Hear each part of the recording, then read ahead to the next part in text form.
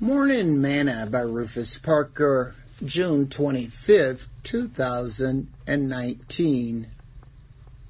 Are you lost? Unto thee, O Lord, do I lift up my soul.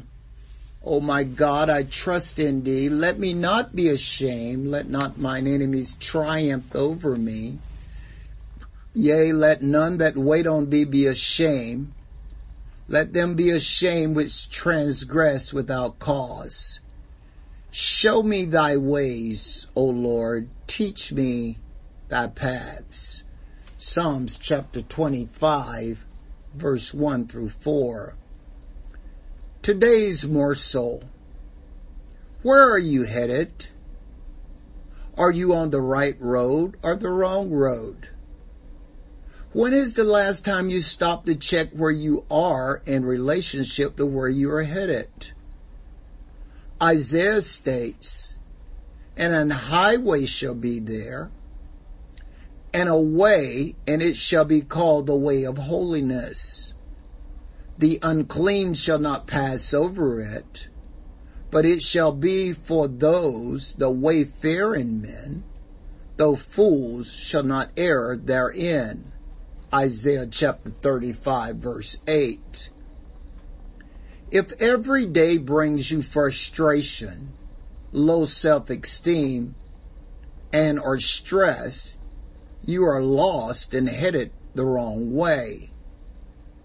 Paul said, "But if our gospel be hid, it is hid to them that are lost, in whom the God of this world hath blinded the minds of them which believe not, lest the light of the glorious gospel of Christ, who is the image of God, should shine into them."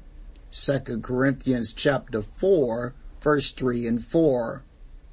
He also states, "For our gospel came not unto you in word only, but also in power, and in the Holy Ghost, and in much assurance." 1 Thessalonians chapter 1, verse 5.